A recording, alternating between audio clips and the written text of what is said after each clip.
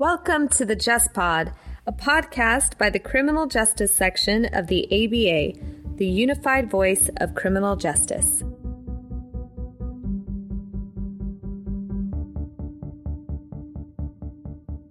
Welcome to this episode of the Just Pod. I'm your host, Emily Johnson, and today we have with us the Honorable Carlos Mendoza, United States District Judge for the Middle District of Florida.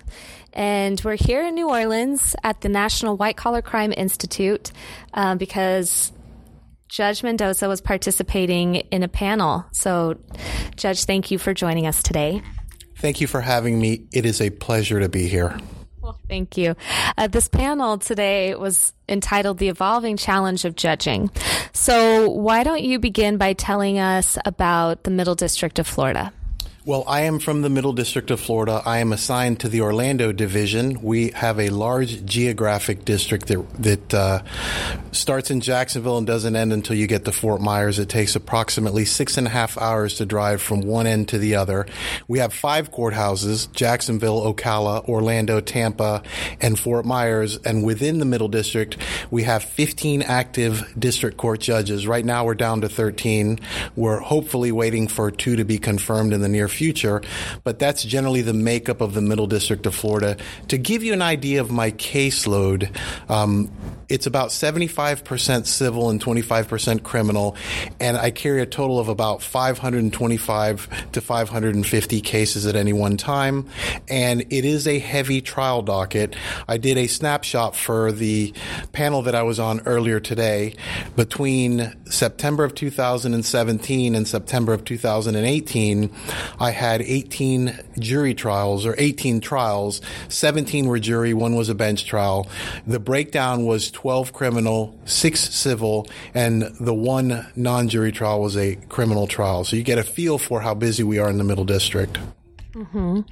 And with the Middle District of Florida, have you noticed a change? Today in the panel, they referenced the memo by Attorney General Jeff Sessions on May 27th, 2017, where he was charging, is it the Department of Justice to pursue the most serious offense. Have you noticed a change in your district in charging policy or pleas since this memo, or a difference in what cases they're bringing forward? On the panel, there are varying levels of change, from pretty drastic change to no change at all. I'd say the Middle District of Florida falls somewhere in the middle. 2 changes that I've observed are first, it's much more centralized now. To get a decision from a prosecutor locally on a case, they oftentimes now have to go all the way to justice in Washington, D.C. to get a decision. It takes a little bit longer, so there's a little less flexibility in what the prosecutors are doing in Orlando. And secondly, I have noticed that they're charging a little bit different in some cases, where you're getting some more mandatory minimums attached to charges. So you start with a higher floor in some cases because of the pursuit of some of these mandatory minimums in terms of charging decisions. Mm-hmm. And correct me if I'm wrong, but I feel like I remember the general consensus of the panel speaking to, an increase in focus on the opioid crisis or immigration cases, and then big pharma. Do you feel like that's reflective of your experience in the Middle District? Well, as far as the immigration cases go, I don't see a higher number of those cases being prosecuted. They're just being prosecuted a little differently. I've seen recently where a unlawful reentry case is typically going to be prosecuted, and if there's no serious violent criminal history and it's an otherwise pretty innocuous arrest, they're generally going to score between 0 and 6 months. And by the time they make it to the actual sentencing hearing, it's not unusual for them to be sentenced to time served. What I've seen recently is the addition of an aggravated identity theft charge with that illegal reentry, which raises the Florida 2-year mandatory minimum plus whatever they're going to be sentenced on with regard to the illegal reentry. So if someone, for example, falsifies their name to try to get a driver's license and they otherwise have no violent criminal history or really limited prior criminal history, they're looking at a 2-year floor now. So that's a pretty significant difference. And also, with regard to the opioid crisis, I have noticed that they're going after or prosecuting physicians now who they believe are running what's often referred to as pill mills, or that are abusing their privileges in terms of prescribing that type of medication to patients. So I've actually had a jury trial recently on a doctor charged with that sort of crime. Can you elaborate on what that would look like a little bit more? Is the implication that those doctors that are running pill mills, that they're just trying to profit off of getting people addicted? Is that the implication? Along those lines, the one I had was that the doctor, under the moniker of a medical doctor, was carelessly seeing patients, not reviewing records, and pretty much you came in there, paid cash, and you were prescribed the maximum amount of opioids that he could prescribe in that particular meeting. And at sentencing, the government alleged that several young persons are no longer with us because of the misconduct of the physician. So it's along those lines. Yes. And then let's talk about sentencing. That was another part of the discussion today, because the sentencing guidelines kind of look at that intent, right? And the consequences of the action, but trying to measure, how much intent there was on the side of the actor, right? Well, when you get to sentencing, then you're beginning to focus on the impact the criminal misconduct has had on victims. And the number of victims, victim statements, and sort of all of those variables go into figuring out what the guideline calculation is going to be. And it's not unusual for the government, if they want to present victims either by statement or live testimony, to give the court more insight into what actually happened. Conversely, it's an opportunity for the defendant and his or her attorney to give the court a real feel for what this defendant is all about. Because in many cases, you're looking at someone in the worst situation in their life, having committed the worst act of their life, and the defense attorney's there to allow you to see the defendant in a different light, so you can understand in many cases that the defendant may be more than this, the worst thing they've ever committed. Mm-hmm. And we, in a recent podcast episode, we were speaking with Jim Fellman, who's also at the National Institute, and he's speaking about the sentencing guidelines. What are your views on the U.S. Commission on Sentencing Guidelines? I think they're a great starting point, and I think it gives you a range to begin with, and I always will consider them, but then I'll allow the sentencing evidence and the particular circumstances of that case, along with my experiences as a state court judge previously and currently now on the district bench, to guide my sentencing. So I think it's a good starting point, but it's not dispositive of the issue before you. Mm-hmm. And how active are you in plea bargaining, or what is your philosophy with plea bargaining, specifically with 11C1Cs? Well, with the plea bargain process, I would like to leave those issues in the very capable hands of the attorneys representing their interest. There's nothing better for a judge than watching two capable, accomplished people represent their clients and litigate the matter to closure. With C1C pleas, those are conditional pleas, and they're not the norm in the Middle District of Florida. I've only taken one, and I don't have a problem taking them, but the general consensus in the Middle District is that we don't do them, and I think there are good reasons why. It's very difficult for me, sitting as a sentencing judge, to make a decision on what I'm going to do with a case when I know nothing of the defendant. I've never met them before. I don't know anything about them. There's no pre-sentence investigation report yet, so I'm sort of in the dark at that point, and I think it can be problematic if we get to sentencing and once I read the report, I'm uncomfortable with whatever's being agreed upon, then we have a situation where defendant's already waived his or her right to remain silent. They've admitted what they've done. They've had a factual proffer in front of them that they've agreed to, and now it's really a difficult situation to ask the defendant to walk that back, withdraw a plea, and now enter a plea of not guilty and go to trial. So I think that can be catastrophic in some ways. So I do think logically for me, because I'm responsible for the sentencing and it's my discretion, I'd prefer to let the evidence take me where I'm going to go and not commit to a sentence before I know enough about the case to make an intelligent decision. Hey, thank you.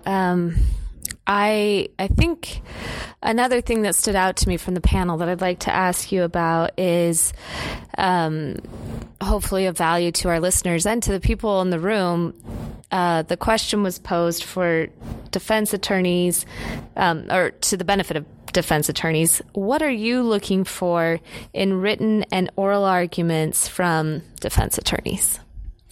Well, as I said a moment ago, I don't know these defendants. It's the first time I'm ever reading their name or hearing anything about them. So it's important that the defense attorney take time to humanize their client.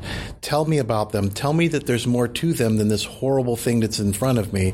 I appreciate sentencing memorandums. We talked a little bit about a day in the life video. I think those are valuable. I think 10 minutes is about as long as those need to be, but they're valuable. Anything that tells me about your client outside the realm of what they're accused of having committed, I think is valuable.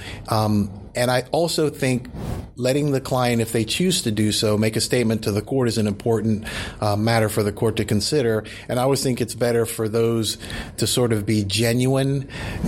I think it's a bad idea for attorneys to write out statements for their clients and just have them read them into the record. You want a sincere representation from that defendant about how they feel about what's happened, and I think that will assist the court in determining what the appropriate sentence should be. Mm-hmm. So let's go back to specifics around the Middle District of Florida. What do you find to be your greatest challenge as a judge in that area or in that district? I think sentencing as a whole is one of the greatest challenges that I have. I lose a lot of sleep. I'm always questioning myself. I always want to be as sure as I can, but I'm not always as sure as I want to be before I'm sentencing someone. It's a very difficult and challenging process. It's stressful. I do lose sleep over it, as I indicated. And if I ever feel differently than that, then I don't want to be sentencing anymore. I think it should be difficult. It should be stressful. And we should not want to send people away on prison sentences unless we're sure and we've thought about it and we're very careful about what we're doing. So I have always found that to be stressful. I think it will always be stressful. And as I indicated, if it's not stressful at some point, then I should stop doing it. I think that's very valid and shows the human element of this process, because we are seeking for justice. I think all of us, and as a general populace of the United States, are seeking for justice, but we want to make sure that we're not losing that human element. What are your thoughts on the First Step Act? I know that came up in the panel, and our district judge from Massachusetts spoke to the First Step Act. Have you gotten to a place where you feel like you have an opinion on it, or are you still looking to see what the details of it will be and holding out on forming an opinion? I think what's really great about our process is that it's imperfect, but we've never stopped working to try to make it as perfect as possible. I think the goals here are to identify persons who, in our view, were sentenced at a time when maybe the sentences were a bit too severe, and this is not the first time we've taken a look back and tried to correct some of the mistakes we believe we've made in the past, where we find nonviolent persons serving extensive sentences, and we've made a decision that maybe those sentences were too severe, and maybe it's time to move on and give them a chance to become part of regular society again. So I've already resentenced somebody on the First Step Act, and they spent most of their adult life in prison, and the net result of the resentencing was they got out as soon as I signed the resentencing order. So I think it's just another example of us trying to get better and more precise at what we're doing. and I have no problem moving forward with this particular edict. Have you seen any compassionate release cases brought forward? I think that's an interesting concept that when I first heard it, I wasn't sure what that would mean, but as somebody put it today, someone could end up effectively receiving a life sentence where that was never meant to be the case if they develop a terminal illness or something like that, and that might be grounds for a compassionate release, which I think makes sense. There's no reason for someone to not be able to die in peace in their home, but or unless, I guess, what are your thoughts on it? I am just processing it. So what are your thoughts on it? You've probably had more exposure to it than I have. Well, I've not seen one in the federal system yet, but I think the reason Judge Saris from Massachusetts was so positive on it was because it opens the door and it allows defendants to petition for compassionate release, which is a change because Bureau of Prisons had to be the sort of starting point for that type of a motion, and allowing a defendant to begin that process is a step forward. I haven't seen one, but I'll be looking for them, and I would imagine now that this particular First Step Act has empowered defendants to take those matters into their own hands, we're going to be seeing more of those. I think I've been seeing some discussion about what the second step should be. Are there any thoughts that you have on what should come next? No. That you're comfortable sharing, that is? I mean, I don't have any thoughts. I mean, I think that there are very capable, smart, and accomplished people that are having these debates every day. And these decisions are a result of a lot of collaboration. So I place it in their capable hands, and I certainly would participate if asked to. But whatever is coming our way in terms of trying to make our process a little bit more perfect, I'm all for. And we have very capable people making those decisions. Mm-hmm.